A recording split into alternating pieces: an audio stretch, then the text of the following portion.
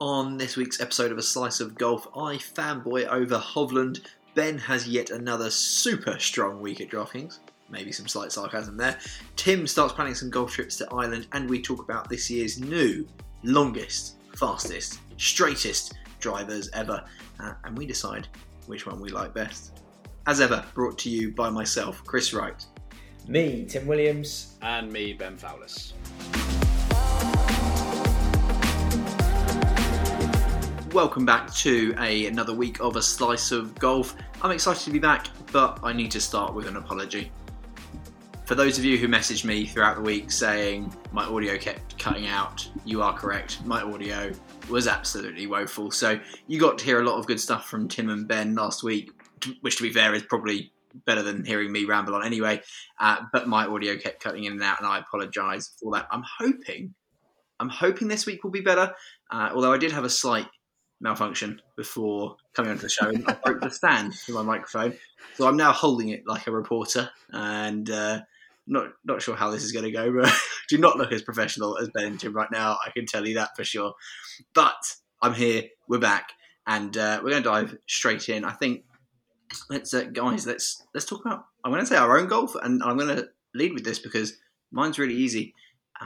I've done very little of my own golf. I've just done lots of watching. So I'm hoping that you two can fill the gap of our own golf. I'm going to come to Ben first. Yeah, so really good podcast content here. Not made a whole lot of progress and all of about anything golf related. I've hit a lot of putts, but again, finally got the wrist fixed. So that is back done again. I've not even been able to practice this week. T-Box, I'm happy for it. But it's getting very, very busy. The city, people are finally kind of coming back to London post restrictions. So it just typically means in the city of London around St. Paul's, it's quite busy, which has meant trying to get a slot has been a bit difficult. So haven't hit a ball yet. Going to try and hit some balls tomorrow. And same again, I've been hitting tons and tons of putts. Heard a couple of things from like past pros and how they used to see putting. And I was like, right, well, let's just give that a go. Got the putting mat out. So, yeah, knocking a few putts. But I am pleased to announce that I am finally back out on a golf course this weekend. Me and one James Lambden, who is a golf psychologist, are out playing Westerham, which is down in Kent. And if you've not seen Westerham, it looks gorgeous. Their website looks beautiful track. It looks amazing. So I'm excited for that. That is going to be my first round since it's either Christmas Eve or like in between Christmas and New Year. So I am bouncing at the walls to get back out there, and hopefully the weather's pretty good. But it, as of kind of golf over this past week, very, very little. Watched a lot of golf, but had quite a lot going on. So no playing, unfortunately. Okay, wait. So before we move on to Tim there, I've got several questions here. First of all, people, if you haven't listened to the episode with James and we did it really early on, it must have been like episode 4 or 5 or something like that. Scroll all the way back through, go listen to it. It honestly was one of my favourite episodes that we've done. So head back over and listen to that. Maybe we should get him on the show for a revisit of that. It's been a while since we did that, so definitely do that. Can we get him on next week for can we get him on next week so we can have like a post-round digest of how Fowler's got on? And basically his mental state on the course. Yeah, I think this would be good. Ben, can you message James and see if we can do this? Because that actually would be excellent. It'd be like a therapy session. I will write that down. I just might just mute like the computer for like the 10 minutes of him reviewing what my game and what my weak mental state is like. Particularly, haven't played in like 5 weeks, so it could go awry. But I think kind of heading into that, you know what it's like when expectations are low, you tend to not put as much pressure on yourself. So that's the mentality going into this week. Okay, I like that. So this kind of that maybe answers my next question, which was going to be, how do you feel about playing around with golf with a golf psychologist with your known sort of background of throwing your toys out the pram on the course? Will you behave any different? Will you be conscious of it? I would like to say no, I'm going to play my natural game, but I've got a pretty strong feeling I am going to be firmly aware of what he does for a living when I get there. He works with some outstanding golfers, a hell of a lot better than what I am. He's a better golfer than what I am and is putting in a hell of a lot of practice himself at the moment. So it's one of those rounds. Turning up, I know what he does for a living. I know he sees a lot better golfers than me on a regular basis. So no expectations on myself, and try and keep the F-bombs to a minimum.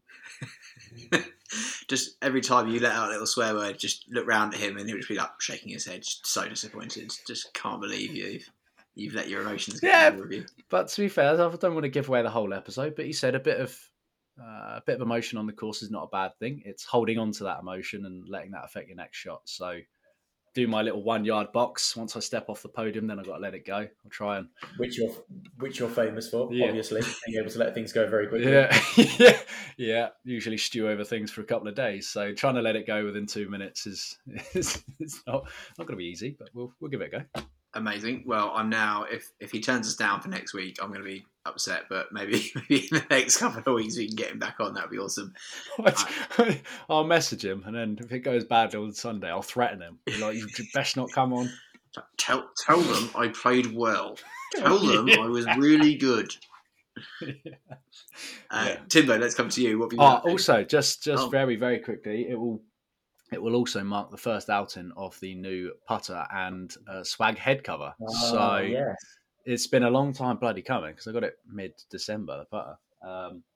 But we're, first outing. So that's exciting. Do you know what my biggest fear is about this, Ben? It's like I become Jordan Spieth and start banging them in from everywhere. No, that I'd be quite excited about. My biggest fear right now for you is that you come back on the show next week and I say, how did it go? And you say, I've bloody lost the head cover, haven't I? Yeah. Oh, yeah. Well, touch wood. After 4 years of the last part, I've not lost that one. I've still got that. So please, you just jinxed it. And that one, but this bad boy, there's not a chance I'm forgetting that. That thing is staying well within my sight, but every corner. But also, you'll be absolutely fine, because lest we forget, this is the perfect putter in the world for you, and you're guaranteed to hit less putts with it. So we'll look forward to hearing about how many fewer putts you've had in this round. Probably going to take 18 putts on Sunday. Just 18 putts, one putting your way around. Yeah. That's it. I love it. Awesome. Timbo, tell us, what have you got up to? Yeah, so 3 things I can talk about.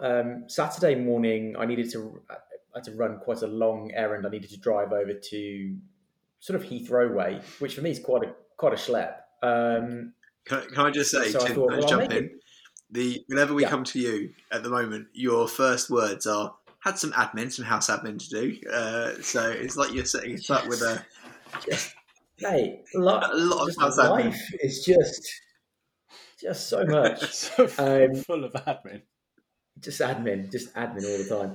But I thought, well, you know what, it's quite a long journey, so I'm going to make it worth my while. So before I set off, put the clubs in the back and thought, well, there's bound to be a range on the way at some point. And lo and behold, I mean, I say that, of course, I'd actually done the research before I got in the car. I was like, right, I know there's X, Y, Z ranges on this route that I could go to. And as I was on the route back from West London, I had my sort of pick of the ranges I was going to go to. And I actually deliberately elected for the one which had no top tracer or screens. Actually, I genuinely elected the one that was just a fairly simple, just the mats, just the targets, just distances, because I kind of thought in my head, I want to try and just do the practice without almost the distraction of having the screen and the measurements there, almost just concentrating on the feel. And because I think sometimes with the screens there, you get sometimes just a bit seduced into trying to hit your distances. And also I think I may have a tendency to kind of want to instantly check how good or bad that shot was by looking at like my club head speed, ball speed, all those kind of measurements. But actually I thought on this particular occasion, I thought, you know what, I'm actually just going to go and forget all that and just hit balls and just concentrate on almost the feeling of it and the technique, which I really, really enjoyed. I mean, to be honest, I only hit 50 balls because this was sort of, again, part of my kind of new thing about not taking 100 balls and having the temptation just to go there and just whack, whack, whack.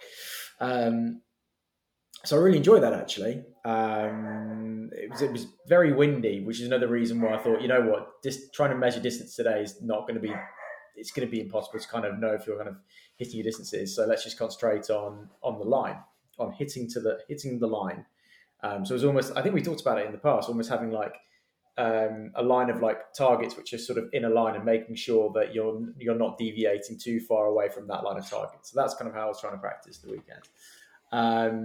Then my game of putting pars was back in session at the weekend. So I went to the practice green. Sort of, I think there were maybe 6 holes on the practice green. So I took out 4 balls, gave myself 2 putts to get into each hole, and just gamified a little bit like that for myself. So that was good. I'm actually just enjoying at the moment just a bit of relaxed practice, to be quite honest, and not taking anything too seriously and just enjoying it. Because at the same time, it's winter, the weather's not so great, so I'm trying to get in the gym a little bit more and try and just get a bit healthier, a bit fitter. Try to, I mean, for those of you that know me, I'm not a statuesque guy, and I'm not exactly sort of a Dwayne the Rock Johnson kind of physique, but I'm just trying to get a bit fitter, just kind of condition a little bit more, get a bit more kind of flexibility and power. So I'm enjoying that, to be honest. And then the last thing I was going to talk about, and this is more interesting. The last 2 points have probably been a bit of a ramble from me, but this one is more interesting. Over the next 7 months, I'm going to be spending quite a lot of time going back and forth to Ireland, doing life admin. This is monumental life admin, kind of as big as the life admin gets. This particular one, but as part of that, I've been doing my research on golf courses to play, because I think there's an opportunity to get over there and sort of meet people, meet family, and put people together on a golf course. So it's been giving me a great excuse to sort of reach out to golf clubs that I know nothing about, have no concept of whatsoever, and reaching out to them and saying things like, oh, would you be happy to host, say, 8 of us, put a breakfast on, might be a few of us who are traveling from England, so I might need to talk to you about club hire. And it's just been a really lovely process in terms of checking out what the golf courses are, what the deals are, their uniqueness. One of them just came back and sort of said, oh yeah, if you need club hire, we've got like 4 or 5 bags of Sim 2 irons and drivers which you can borrow. I'm like, okay, that's interesting. Better than my own clubs. Like light years better than my clubs. So yeah, I'm kind of investigating clubs on the northwest of Ireland at the moment. The County Sligo is the area I'm kind of researching at the moment. So it's been a lovely kind of side project to my week that's been going on, which has been fantastic, to be quite honest. I bet just scrolling through some of the photos of those golf courses as well, I bet it's golf porn, isn't it? I mean, I feel like genuine links courses. I was just going to say, I feel like we've got an army of listeners that probably know some of the courses that you should be going and checking out. So if you happen to be in, where was it, Tim? County Sligo. Where in Ireland? Where are we talking? It's sort of northwest of Ireland. Northwest of Ireland. I would say halfway between Donegal and Galway. Fine. So if you happen to know any clubs in that area that Tim should go play, let us know. Please, Send us a tweet or an Instagram message or something. Let us know. We'd love to know where Tim should be going. Although I obviously feel like I'm going to suffer from immediate golf envy and jealousy. So, maybe me and Ben will be packing our bags. He's just descended into mumbling to himself. Tim's booking a society day for 8 people, and then me and Ben just rock up for the tea time behind them. Like, hi, we're here. All right, boys. All right, guys. Can we join your group? Can we jump in? That's awesome, though. That's exciting. That is super exciting. I do have one thing to tell you guys about. Although I don't know how much I can say. This is going to make for a poor podcast. I had a meeting this week with someone, a coach, who has invented a training aid. And I have got said training aid, and I will be using it this week. I'll definitely be taking some videos. it's quite a simple training aid. It's nothing fancy. It's not like a 17 things that attach to your body. It's all about there's two parts to it, but for your normal swing, it's all about getting your setup and ball position right, and really training in that sort of setup and making sure that you've got the ball position in the right place. And as soon as I stood up to it, I was like, this is not where I'd normally have my 6-iron ball position. So immediately I was like, okay, interesting. So that even with so I normally do the classic, put your 2 alignment sticks down, one for your feet, and then one in like the middle of your stance, and kind of gauge, right, that's roughly middle, that's where I would have the ball.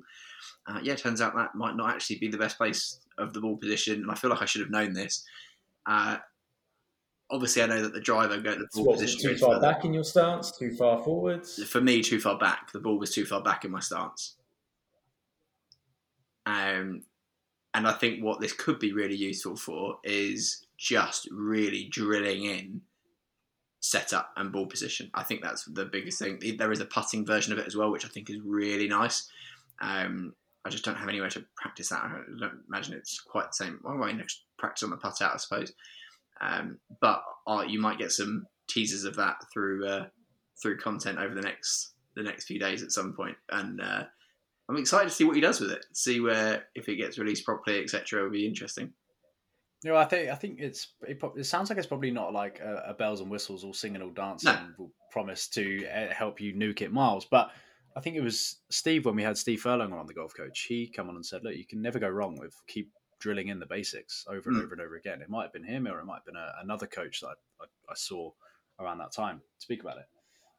So there definitely is scope for something like that. I would find more benefit of a training aid like that than I would some of the weird and wacky things. Yep. I was going to go with shite, but things that you can see in the golfing world, because there is some unusual stuff out there that I'm sure you would. Halfway down my bag the other day, in amongst my irons. You found a what? A training aid? I found a training aid trapped in amongst my clubs in the bag the other day. Amazing. What training aid did you find just randomly shoved down into the bag? It was like that little plastic thing that's at a right angle. Oh, the yellow to thing. Stop you from cocking your wrists. The yellow right angle thing. It's called? Yeah. Yeah, I can't remember what that's called. Yeah, I've been looking for it for ages, and it turned out literally inside my bag. Yeah. Do know a few people that have got them. Not sure I know anyone that routinely uses it. So this is Ben, you're absolutely right. No bells and whistles. It is literally like I'm going to be practicing with my 6-iron. You move it along so it has the 6-iron position based on your height, and obviously it's not exact, but it just sets you up feet position, and then you go right when I practice driver, puts it into drive position. I think it's super simple, but I think just drilling in the basics, which is quite an interesting. I've not seen anything really like it apart from just using 2 alignment sticks on the ground, but yeah, super inexpensive.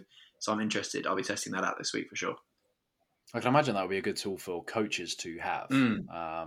Just because particularly anyone, we talk about the setup and how important it is. But if they were to just throw that down on the floor for each client and just be like, right, hit from here, I think most clients, most players would be like, shit, yeah, I've been doing that all wrong. Yeah, it was one of those things that when I saw it, it was exactly like what you said, Ben. I was like, what? Why? This is so simple. I was like, why doesn't this exist already? Why aren't coaches all using this in every lesson? Do you know what I mean? It was almost like, is this idea so simple that it's just never been... No one's ever thought, right, it's not jazzy enough, or there's not all the bells and whistles on it. Yeah, I was like, this is great. Well, I think it will be. So I'll be testing that. Anyway, that's enough of my rambling on that. Let's move on to the pros. Ben will not want us to touch on DraftKings, I'm sure, but we'll definitely come on to that in a minute. Let's start with PGA Tour. So PGA Tour is the Farmers competition, and did you guys see the final showdown between Luke List and Zalatoris? No, I was long gone asleep by that point. I mean, I didn't watch it live. I mean, I watched it. I watched it the next day. Tim, did you watch any of that? I was dialed into basically the not to go into too much detail. The DraftKings event that I had a chance of winning was the one I was following most closely, and I was dramatically off the pace in the other one, so I had basically given up on that It's amazing how your viewership changes depending on where the DraftKings. He's like, right, I've got one tournament to watch this weekend. I'm in 2 competitions, so which one am I doing better in? Which one? I always get to like day 3. I'm like, right, how many players made the cut? Which one am I going to pay attention to? Right, PGA, here we come. So anyway, PGA, it was a playoff between Luke List, who hasn't won on tour yet, or hadn't won on tour yet. Zalatoris also hasn't. Zalatoris hasn't won yet either. And if you haven't seen the highlights yet, go and just type in PGA Tour highlights of the Farmers and watch the playoff. It's quite bonkers. I read it as, but there was a quote that said bunker controversy. There was absolutely no bunker controversy. It was just clickbait headlines. But basically, Luke List tees off. It cracks me up because the commentator goes, "That is bombed right down the middle." Sure, in the bunker on the right-hand side of the fairway, so not quite down the middle. Zalatoris steps up and then does exactly the same. And we're talking the ball lands 3 inches away from Luke's in the bunker. Like they are next to each other. And obviously there's a bit of discussion around, right, who's going first? What happens if one ball moves? So there was all of this. That's when you realise, so Luke List goes first. He's in the bunker. He's looking down at his ball, and 2 inches away is another ball. I can't imagine how weird it must be stood over a shot. There being 2 balls within your line of vision of where I'm going to hit. And you watch the slow-mo replay, and he must miss Zalatoris' ball by millimeters in the bunker. It's actually quite incredible. It's definitely worth a watch.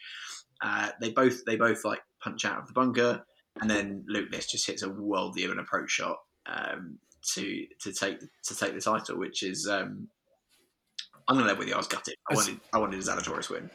I think out of the 2 of them, when you're watching the main footage of the round, you're watching both of them go about their rounds, and I couldn't help but think neither of these 2 are going to win this golf tournament because they could not make a putt for love nor money. Some of Zalatoris's backstroke, that's a swimming stroke, backswings. This is a golf podcast. Yeah, some of Zalatoris's backswings. It looked like he was drawing a figure of 8 on the backswing. It just wasn't coming back nice and straight and through. It was kind of all over the place, and it looked like he was kind of stabbing at it and getting real choppy at it.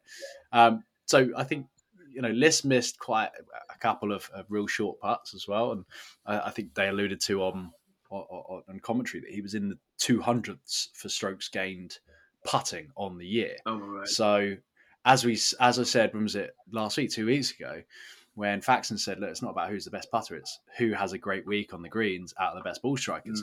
I think going into 18 on Sunday, I think I heard them say on the week he was 5th strokes gained putting. So he'd put it together and then started getting a bit rattly down the stretch with the putting. So he missed a few short ones. So I was watching that thinking that it's going to be Jason Day's down the stretch, isn't it? Or Rahm's, but it never quite materialised. So fair play to List. Fair play to List. And I don't know if you know, there's been a certain brand that will be absolutely loving life right now.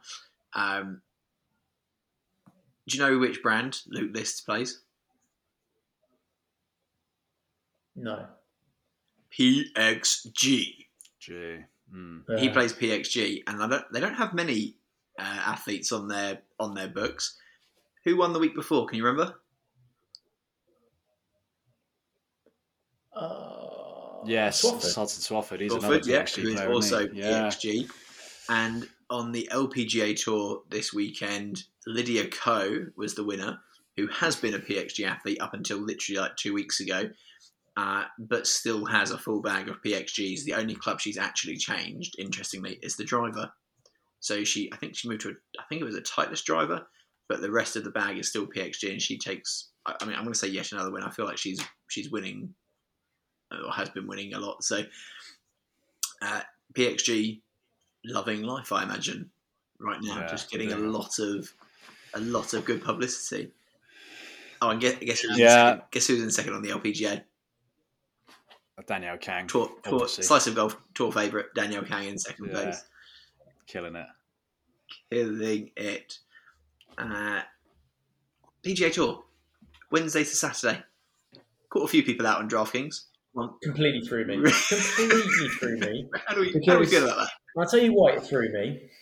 I'd said, when you have like a Sunday afternoon and you've sort of settled, you not made plans in and around when the golf's going to be on, but you kind of think, I'll be cooking Sunday dinner around sort of 5-ish or whatever. I'll put in I'll put on Sky Sports and get the preamble, and not that I was disappointed that I think LPGA was on instead, so I was kind of like, okay, that's fine, deal with that. I mean, but just every now and then you're kind of like, I'm thrown off.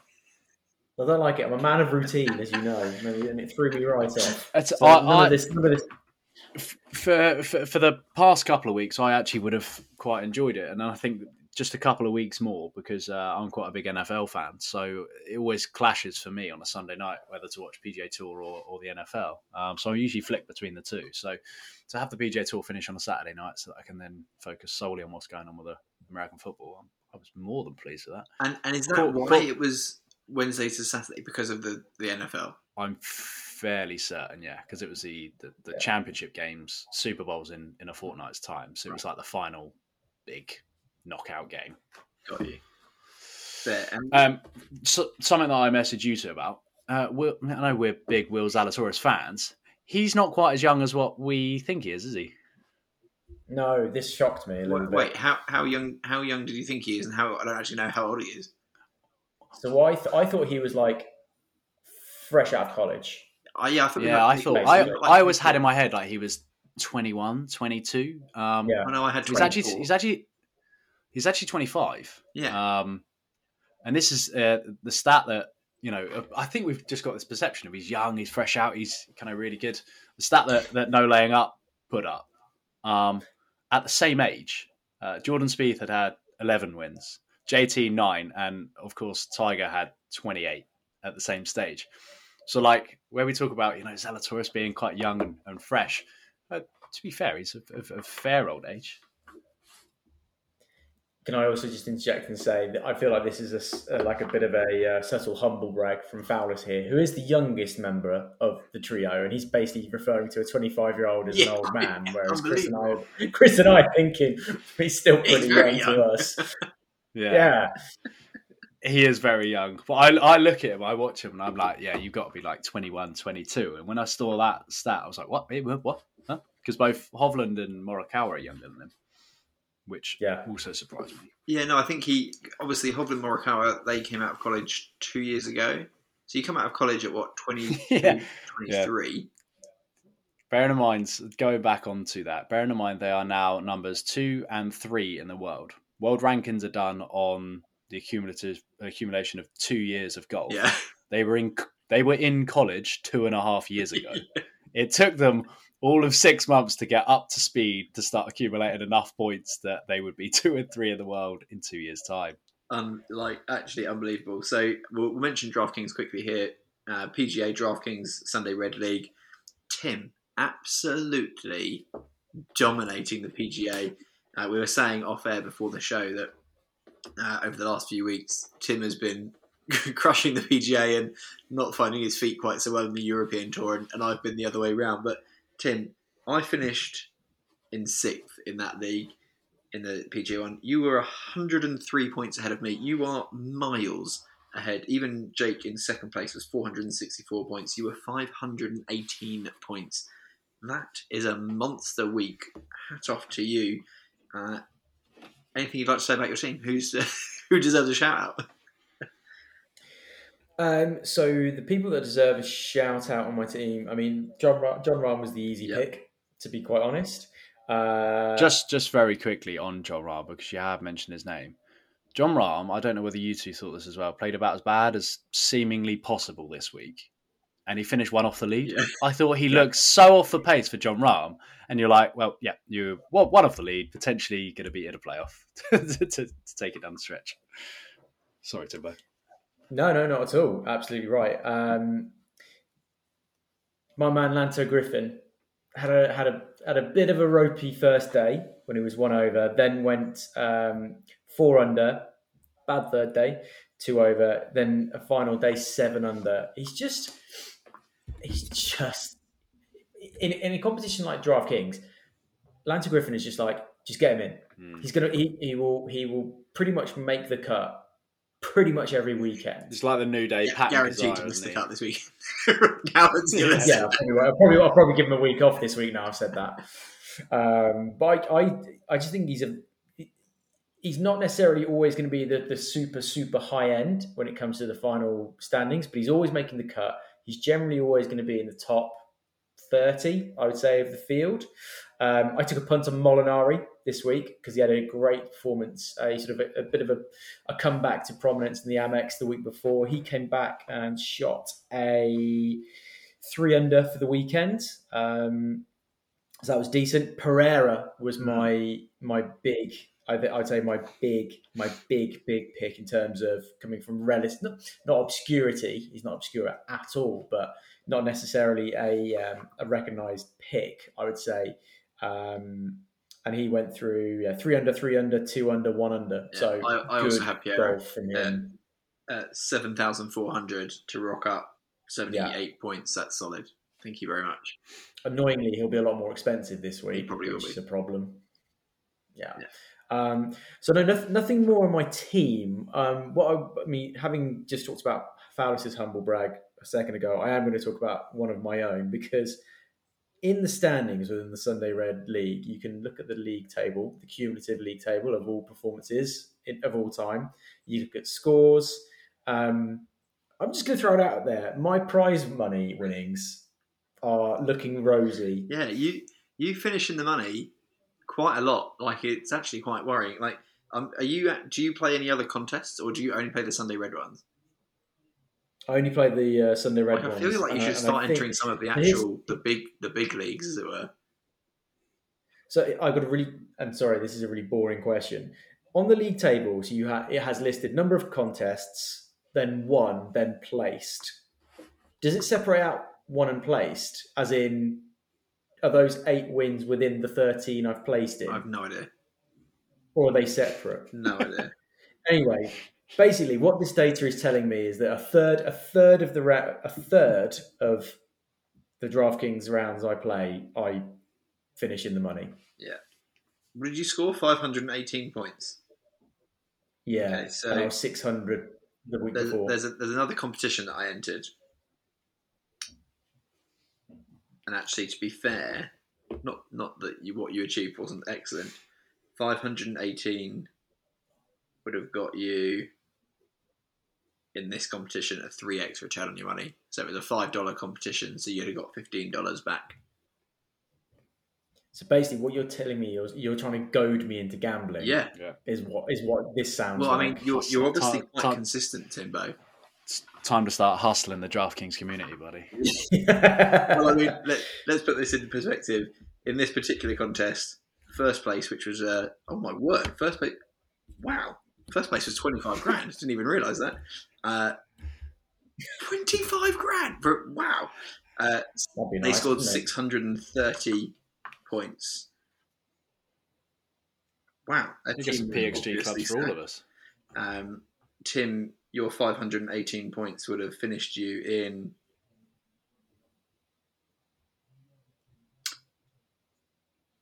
2,614th position. Right. Okay. Yeah.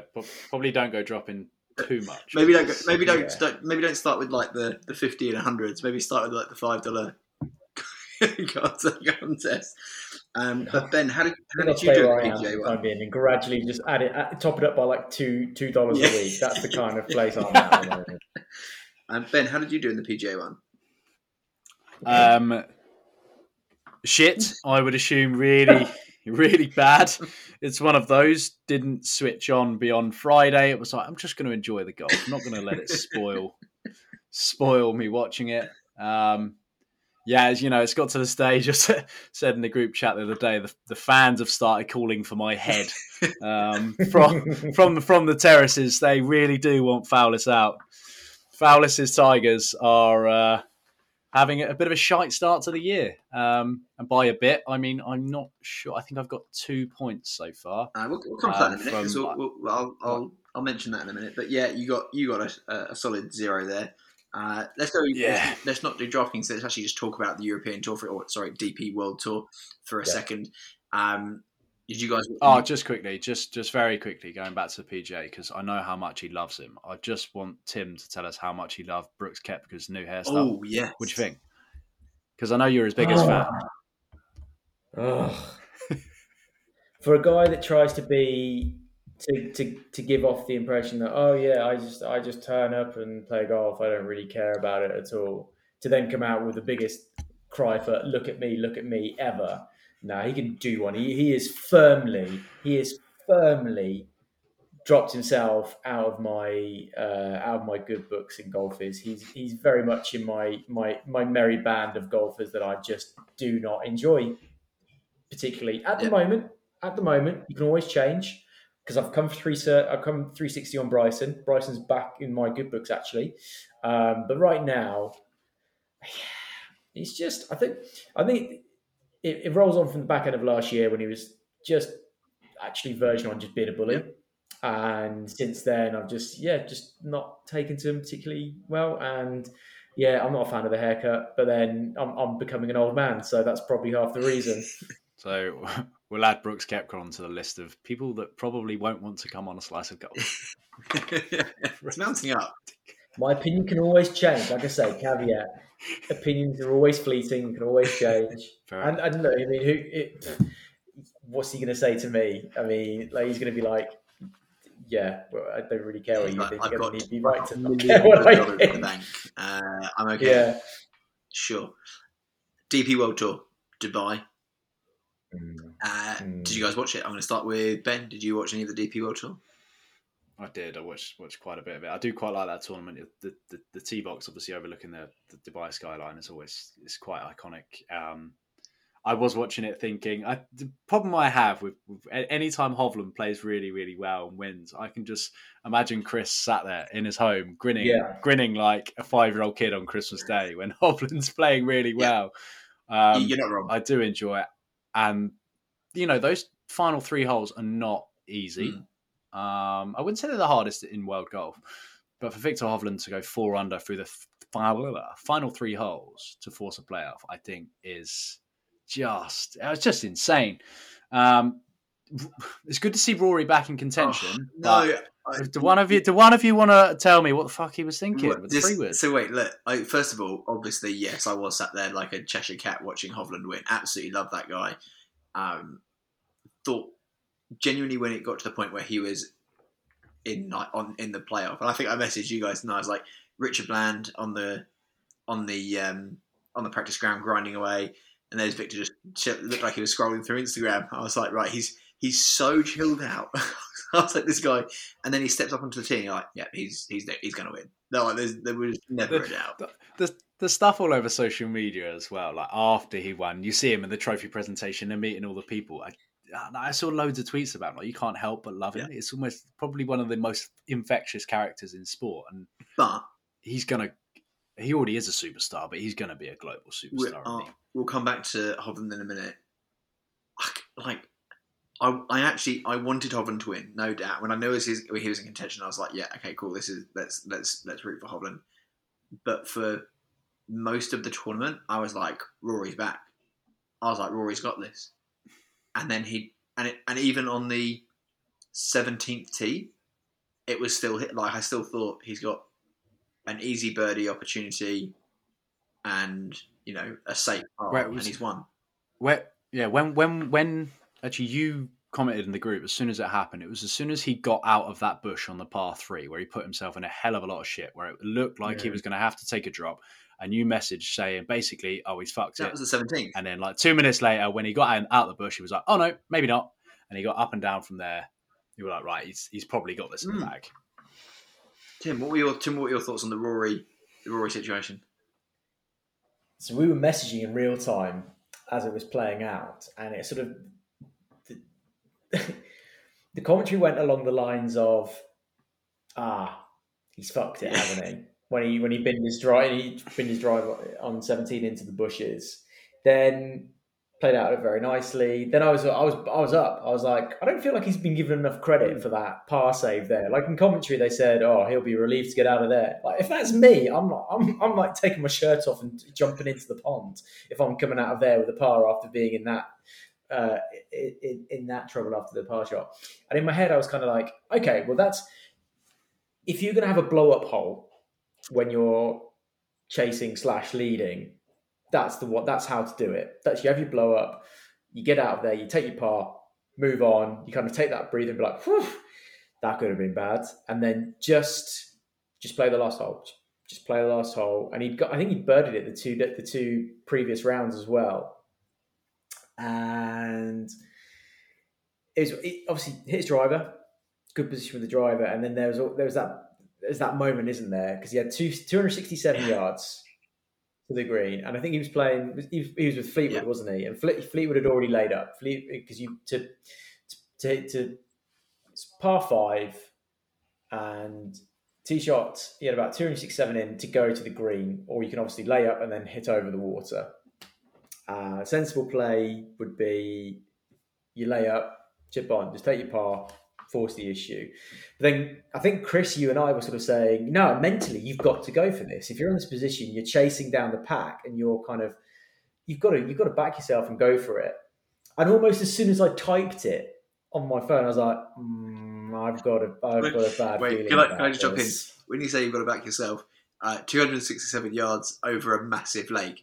I'm absolutely not backing myself if I'm raw. I'm backing myself. Yeah. Yeah. I mean, I'd be probably laying up after 4 shots to get to the green, to be honest. So yeah, we're certainly not talking about the way that we would play said golf hole. But I say, as soon as I'd sent a message, I was like, I don't know about this. And then he hits the shot. A, you see the Pro Tracer. B, you see his reaction to it, and you're just like, game over. Absolute game. I don't even need to watch the next 5 seconds to know what's happening to this shot. And plop, middle of the drink. Yeah. And then after that, I was like, up and down from the hitting zone to forced par and playoff, which he nearly did in fairness. It was a brilliant par. It just scorched the edge. I actually I would have more wanted Richard Bland to win the playoff than Hovland, because I think Bland was just vibing it. I was the fist pump he gave on the 18th after sinking his putt to push it to the playoff. I was feeding off that, and I really like Richard Bland. It's just a great story, isn't it? And then you see the emotion that Tim Barter has with him as well, and and again shows the class of Hovland when he walks off. His first thing was to say sorry to Tim Barter, because obviously Tim Barter coaches who's interviewing him for, on Sky Sports. He's like coming to interview him, and Hovland's being like, I'm really sorry. Yeah.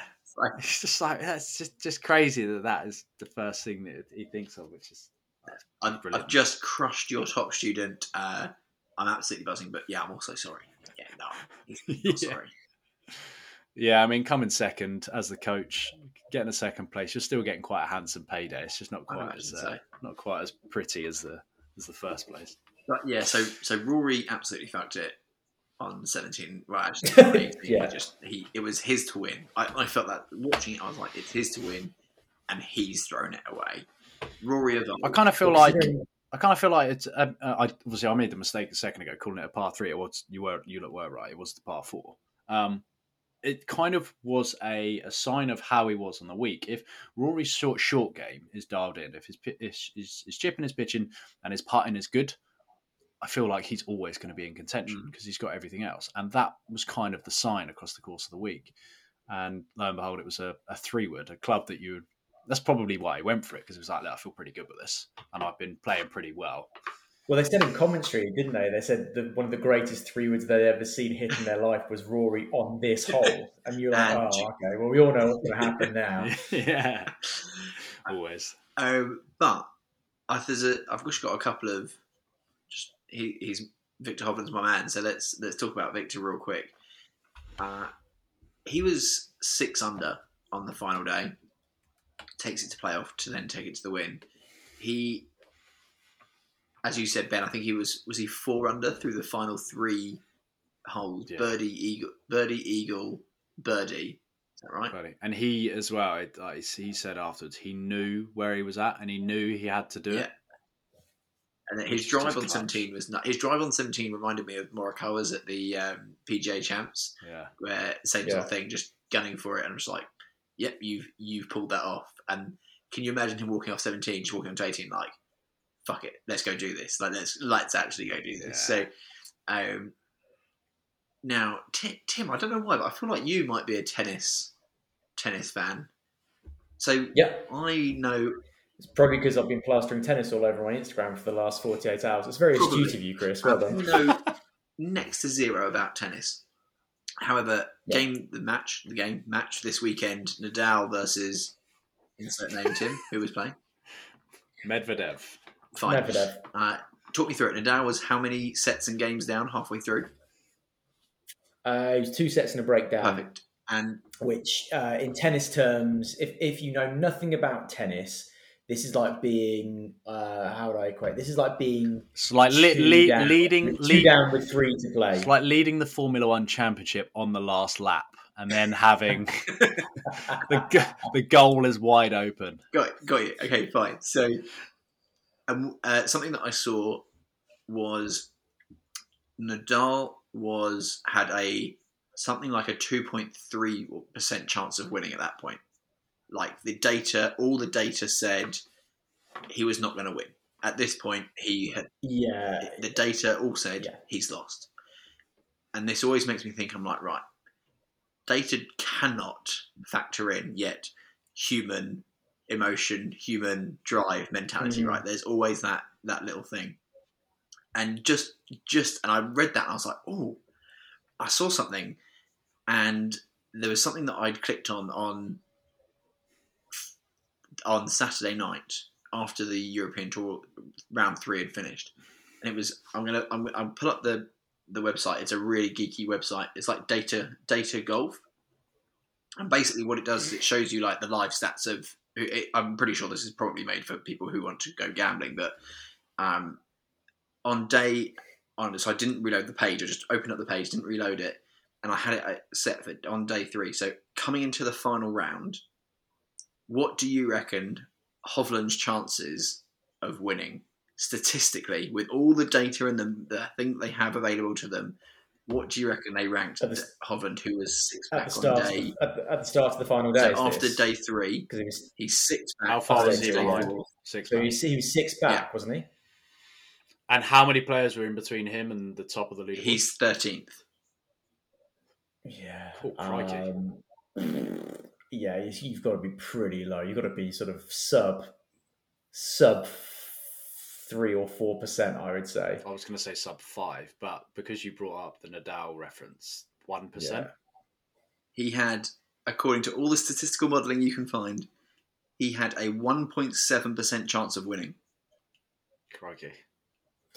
You see, in amateur golf and the way that we play, what you could probably do with that kind of stat is turn it around and go fuck up. You've got a 97% chance of fucking this up, Tim. If you go for a weekend away with the squad, let's say, and you've got the overnight leader who's hit, I don't know, maybe you've hit 30 points in Stableford points to be the leader on the Saturday night. I think we're more in the realms of right who can not hold their bottle and is just going to fuck this up completely on the second day. Don't worry, I would firmly put myself within that camp if we were going to put people in it. Zero bottle.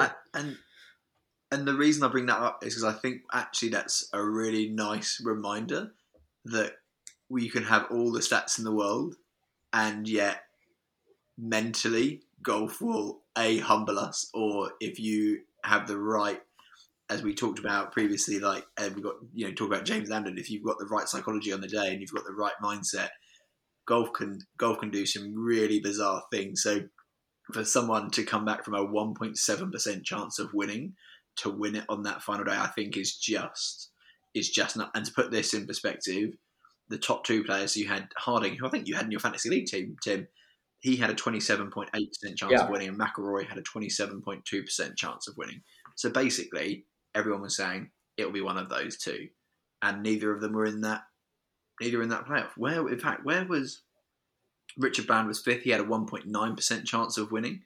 Like, it's just mad. Yeah, I think percentage chance of winning, without poo-pooing your whole piece just then, Chris, I think golf stats like that have kind of got to be thrown out the window talking about probabilities of winning, because so much comes into every equation when it comes to down the stretch on a golf course. Like betting on golf, if you were to pick the winner of a golf tournament, it's very bloody hard, isn't it? And even using statistics, you can go up to your eyeballs. The amount of times that I've read DraftKings articles turned up and I've come dead last, and I've tried to fit in as many of their players as I can, and it's just, yeah. So yeah, we'll sometimes it doesn't make any sense. Final stat and Hovan before we move on. Last 5 starts. Have you guys seen this? Last 5 starts. First, 30th, bit rubbish. 4th, 1st. 2. I mean, 30th is still a made cut for a lot of people. That's their highest ever finish on a PGA Tour tournament, and we're saying, yeah, shit. That dude is on fire right now. Oh God, it's no surprise he's up to number 3 in the world, is it? A form like that. And I love when they Tim Barton asked him at the end, you know, should Colin and Rahm be worried? And he was like, I'm just putting my game. He was again very, very humble. And then I saw another clip of him, and it was like people with green jackets on, and they were saying, "Hey, we want to see you win the Masters." And he's like, "That's the plan." And I'm like, "Fuck, come on." I think it is great for golf, like having 2 such likable guys right near the top, because I think Morikawa's the same. They just carry themselves so well, don't they? It's great for us to watch. Obviously, they're incredible, but then I think it's great for the game as a whole, having 2 of the games who will no doubt become icons of the game if they carry on in their trajectory, being who they are. So I think it's more credit to them. Love it. Quick mention. Go on, you go. I was going to say, down the stretch, you've mentioned his name already. We've been speaking about 3-woods. Do we want to talk about Justin Harding's 3-wood out of the greenside bunker? What? So for those who haven't seen it, it's not... I don't know whether it's done the rounds on social media, but I would assume it would. One of our mates sent it into our group chat. Justin Harding in contention, as we've spoken about. He's in a greenside bunker. There's a greenside bunker on the other side of the green. And his caddy doesn't snatch the 3-wood out of his hand. Can't say I've ever seen someone hit a 3-wood out of a bunker before. Questionable choice, at best. Well, and needless to say, it didn't go well. I've seen people putt out of a bunker, and I thought that was bizarre. That is the first time I've seen a 3-wood out of a greenside bunker. That, for me, I was like, what is going on here? Like Phil Mickelson, when he's thrown his toys out of his pram, I get it, because we've seen him do that sort of stuff before. But when you're in contention, coming down the line, it didn't look like his lie was that bad. And for those who haven't seen it, go check it out on Twitter when you get the chance. But it didn't stay on the green, didn't go anywhere near the hole, went into the greenside bunker on the other side of the green. No surprise there. Got to question what his caddy was doing as well. I would be snatching that club straight out of his hand and saying, no chance, Justin. Sorry, buddy. Do you think he, at any point, has practiced out of a greenside bunker with a 3-wood? Or do you think he literally stood there and went, do you know what? 3-wood here? He has to have practiced. Who's practicing a 3-wood out of a bunker? But he has to have done. If you're in contention down the stretch, you don't go, tell you what, I'm going to practice a shot I've never done before. I don't think so. Really? No. It was a very fruity decision. Like, very, very jazzy. It went about as well as I would expect it to go if I took a 3-wood out of the greenside bunker. Yeah, that's probably accurate. Yeah. It's just lunacy. Yeah, and he ended up tripling that hole. Well, don't be that harsh. I mean, he got out the bunker, so you know. Sure, you're leading a competition. You take a 3-wood out of the bunker, you go 3 over on that hole. Just anything, even if it's like a shit lie, you think you'd just bunt out a pitching wedge, or I don't know, take a little less loft than your lob wedge. You don't expect him to pull out a 3-wood, do you? No. I bet Tim was screwing because he was really helping Tim's fantasy league team at this point. He was really, really helping me out before he did that shit. So let's just quickly mention DraftKings for the European Tour, DP World Tour. I will happily take the crown. Second win in a row on European Tour. Not sure what on earth is going on, but I'm loving my Starts Fantasy League this year. So delighted with that. My shout-outs will go to... had Hovland, that helped. Hatton, then Gast, Sharma. Sharma crushed it the week before in Abu Dhabi. I thought, yeah, okay, similar vibes. Let's get him in this week. +8, right? Okay, not so good. Jameson again. I thought he'd played really well the week before. He was level par, and then Elvira. So basically, he was carried by Hovland and Hatton. So thanks very much, Hovland and Hatton. Timbo 10th, Fowlis. Well, Fowlis was below that, so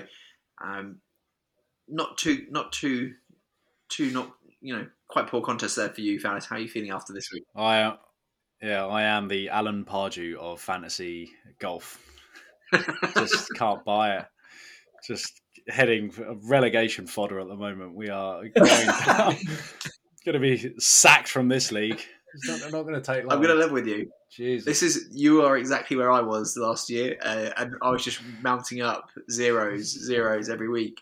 Yeah. It took a while for it to get better. It's like Leicester the year after they won the Premier League, and then they were in a relegation battle by like November. Just got to rise from the ashes, I think, and just really come on strong. Like Chelsea last year. We won the Champions League, if you didn't know. So sacked the manager midway through the season. Champions of Europe, best team in the world. So we're going to do the same in DraftKings. Okay, fine. So after 5 events, this is just between me, Tim and Ben here. After 5 events, I've got myself 11 points. Tim on 7, Ben on 2. Yeah, these. Wow. Fuck. God. Ben... He's We've got to be careful walking out my front door. They're going to start throwing vegetables at me. Get out! Sacked! Shit!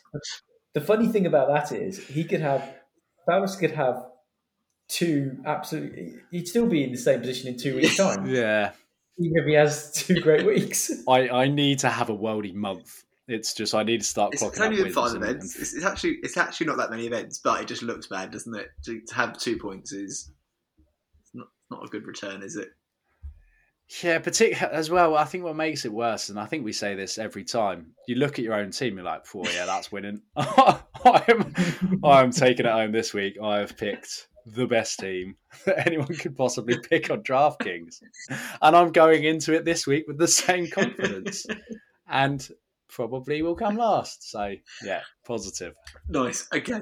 The good news is that it's Pebble Beach this weekend, which is a really predictable tournament. So there you go. Yeah, for sure.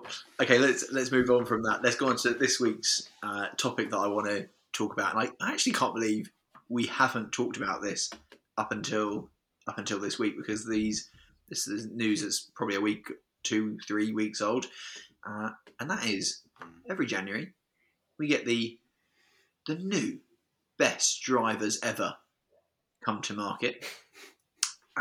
We've got new drivers from a lot of the brands.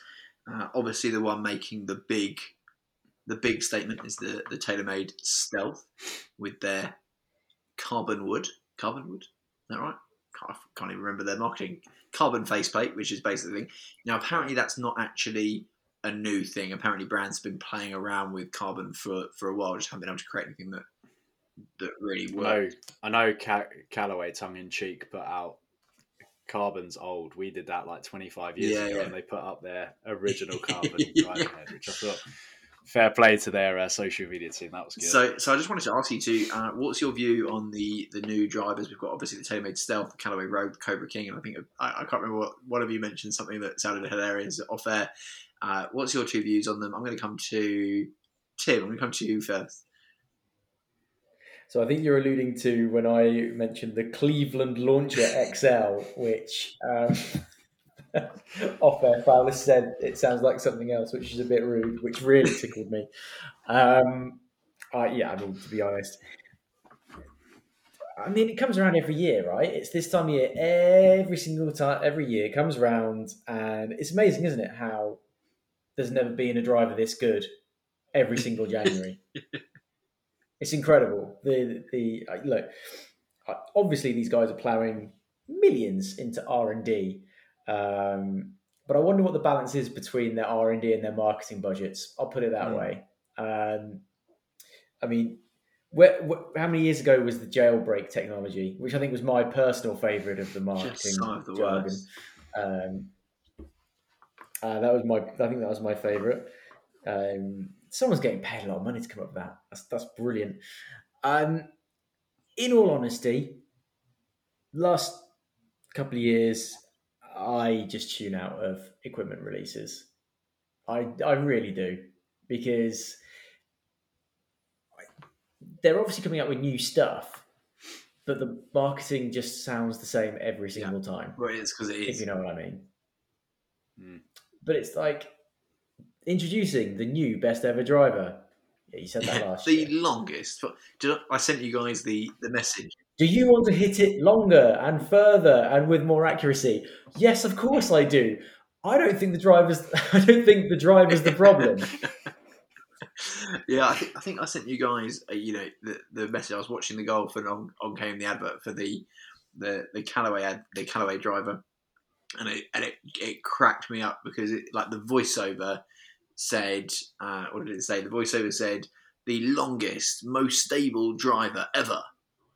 And then in small print, written on the screen, it said, compared to previous Callaway models. And I was like, oh, okay. So we're now onto the stage of putting caveats in voiced over adverts.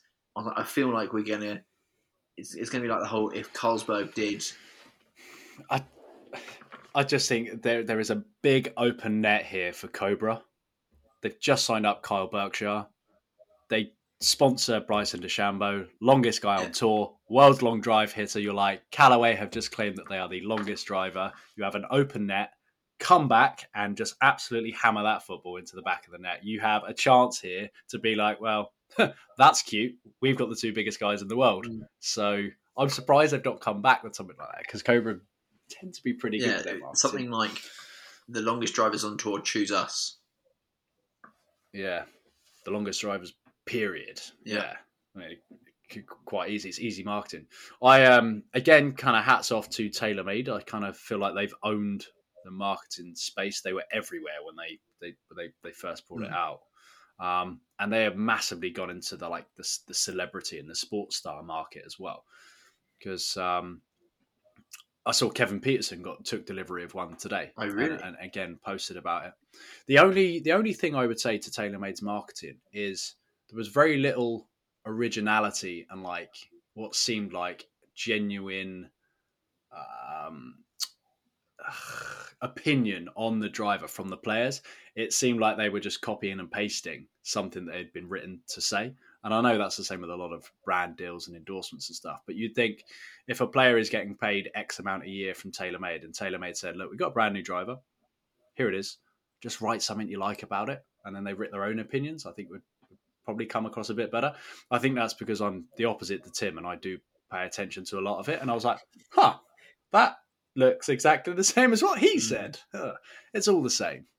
But other than that, I think marketing, I think they've done a better job than all the others.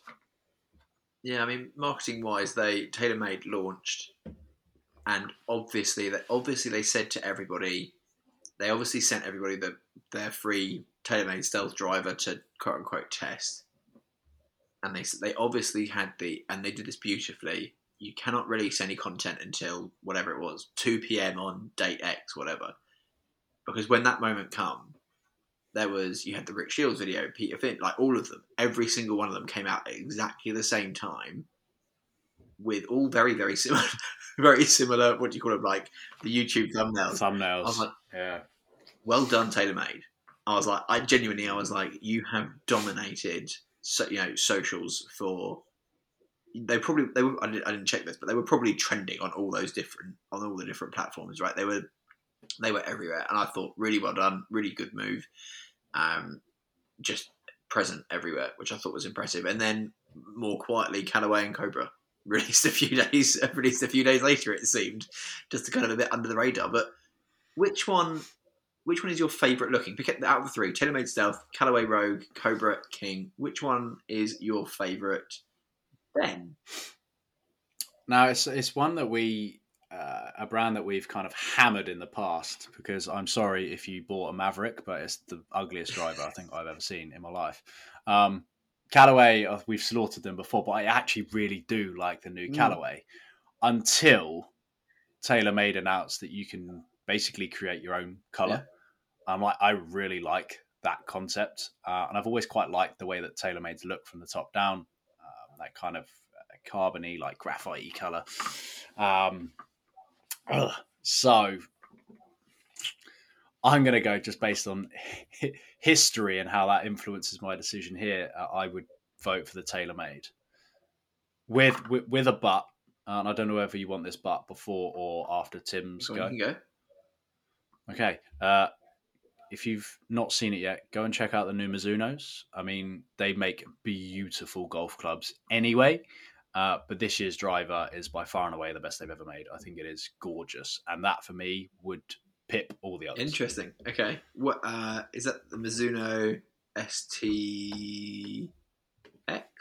This is the thing with Mizunos. Trying to announce it off the top of my head. Pretty hard, because it's not got a good ring to it. Okay. I'll do a little research what Tim's talking about. Yeah, the STZ 220s. STZ, okay. Or the STX 220s. Awesome. Tim, where does your preference lie?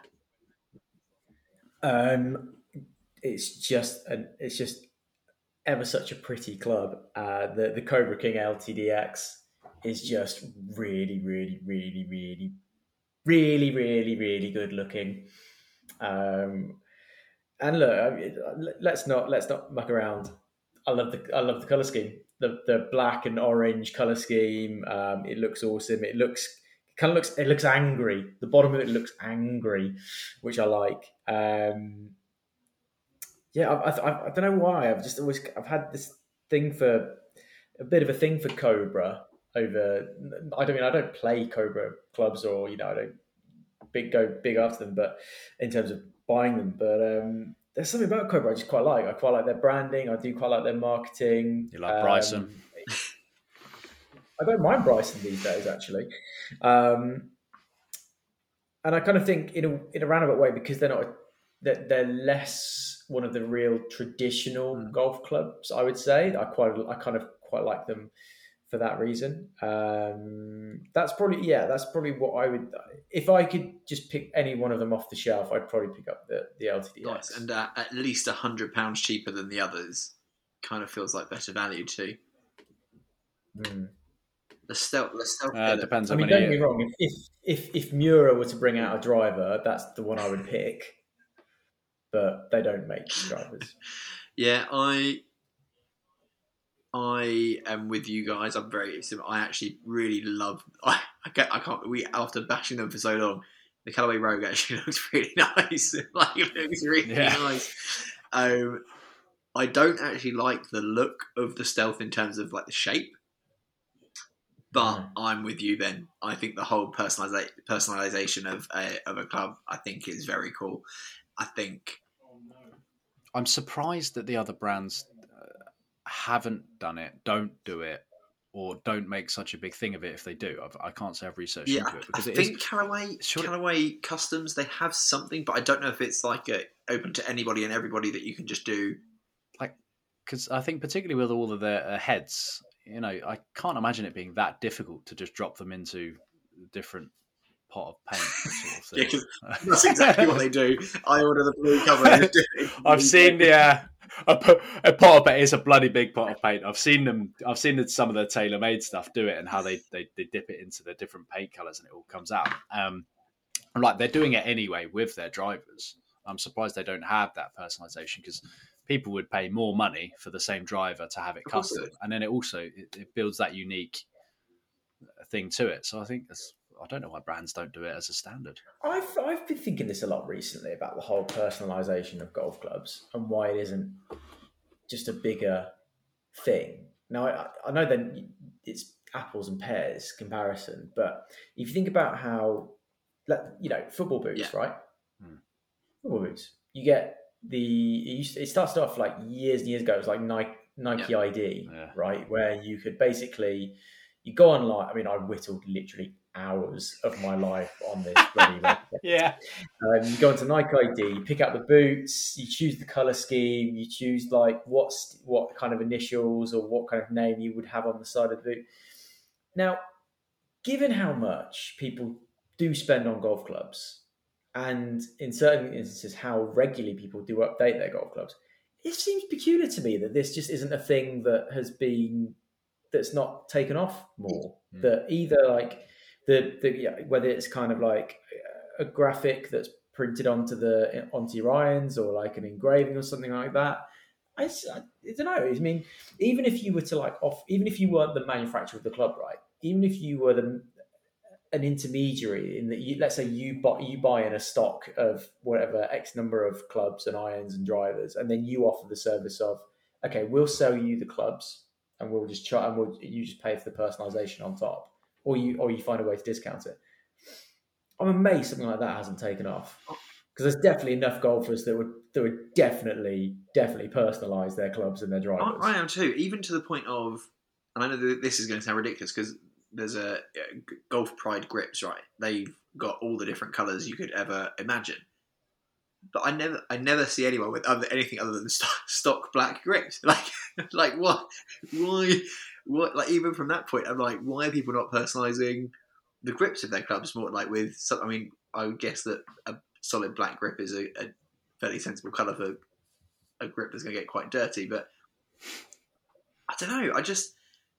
I'm with you. I'm the same. I used to personalise. It's not like it's going to add any more work to them, because the driver heads, it's not like they come in the colour that they're presented to the customer as. They do something to that driver head to make it look the way it does. It doesn't come straight out of the manufacturing plant, like straight out of the machine like that, and they just screw in the shaftness off to go. So I would like a custom driver, I have to admit. Yeah, I've been on the TaylorMade website and I've already drawn up the different. I've played around with the different colours. Like I've gone yellow, white, and blue for Leeds United. So Leeds, and I think it looks bloody good. But I can understand it if you didn't.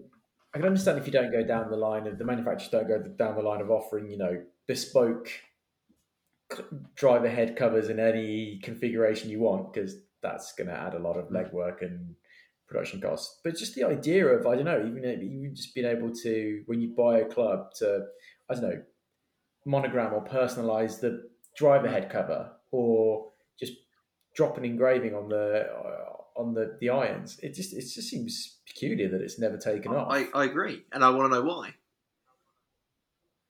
Would I pay for it? Maybe not, but I love the idea of having Timbo on my driver. I just think it's great. Yeah, no, but I think golf would have the habit of, although to be fair, football is now doing it. Like, you to have your name put on the back of a football shirt suddenly adds about 40 quid to the cost of the shirt. But I think there will always be that point of what's the cost if it's like that no brainer. Like, if they're saying it's an extra tenner or 20 quid, or like, people would, to have it on your driver head cover, people would do it. Like, they wouldn't even think about it. They'd click the box and be like, yeah, add my initials on there, add my name, add whatever on there. Yeah, but I think even with golf, I mean, some of the ridiculous tosh that people will spend good money on, I think for the opportunity to buy a driver, I think a lot of people would say, look, I'm getting a brand new driver. Like, for me, I've had my driver for 4.5 years now, and it's getting to that stage where I'm like, yeah, I'll probably get a new one soon. And this time I will go for whatever the best one is. And if they say, look, for an additional 50 or 100 quid, we'll completely custom it to however you like, I'd probably be like, actually, yeah, it will last me 4 years, 5 years. Why not? I imagine the resale value of a club that has Ben Fowler stamped all over it is probably yeah, it has to be absolute fire, otherwise, because that ain't going anywhere. Interesting. So we're in agreement. Callaway have improved over the last year with their club, which I think, do all three of us agree on that? Are we all in agreement that?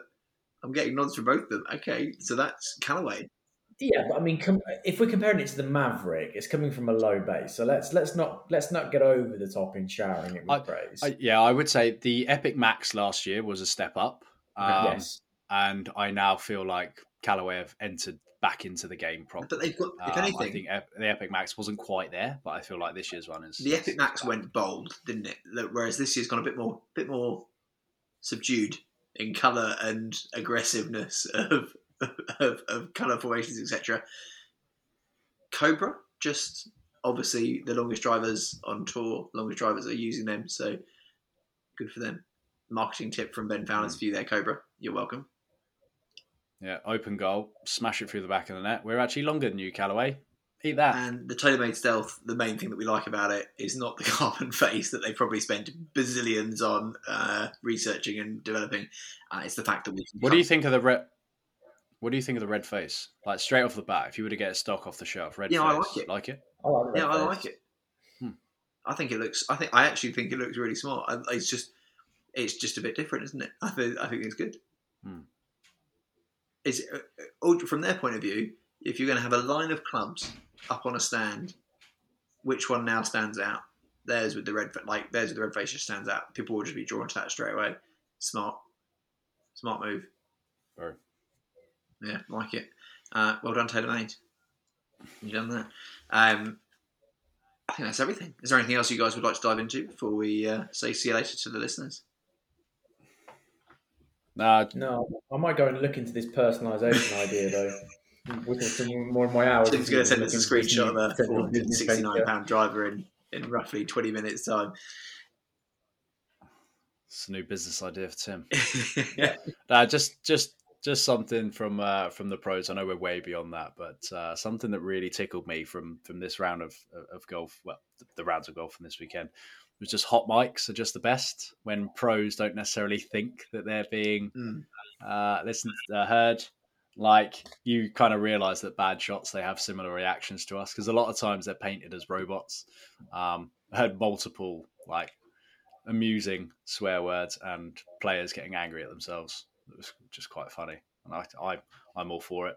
CBS did a great job of bleeping out all of Jon Rahm's. Anytime he looked like he was set to go, the audio just randomly cut out. Can't think why, which I feel like they timed that very well. But heard a couple out of Rory, one from Bernd Wiesberger, which really tickled me. The Rory one I really enjoyed was on the 17th when he was just getting lots of people to move because like, guys, this could go fucking anywhere because that just brought it right back to how we played the game basically. I think it was on 10 on Saturday. He hit driver and Radar Riley was like, well, I don't think driver's a play. He can probably reach water here, and he flushed it. And you just hear him go, sit the fuck down. I was like, what? Yes, Ross. Get in. So that was That's amazing. That was a semi-pass the ball. That was very good. Well done, Palace. Well, add that little present at the end. I can add that to the CV. Can do accents. Awesome, guys. Okay, let's leave it there. Everyone, thank you very much for listening. I'm really hoping my audio was better. Apologies again for last week, but we'll be back next week. See you later. See you later, guys. See you guys. Thanks so much for listening, guys. If you have enjoyed the show and our ramblings, please subscribe and leave us a rating and review wherever you get your podcasts from. You can even do it on Spotify now. It massively helps us out. It helps us grow the podcast and get us out to even more listeners. This episode has been brought to you by Sunday Red Golf. We like to think this is the best golf club in the world. It's for everybody, whether you're just getting started or have been in the game for years. The scratch, the hacker, we welcome everyone. We've got events, competitions, giveaways, offers, and loads going on. Come and join us. It's free. Head on over to sundayredgolf.co.uk. A Slice of Golf is also brought to you by Tour Champ. If you want to settle once and for all who is the best golfer in your group, Tour Champ is the easiest way to find out. You can go set up a league for free right now by visiting tourchamp.co.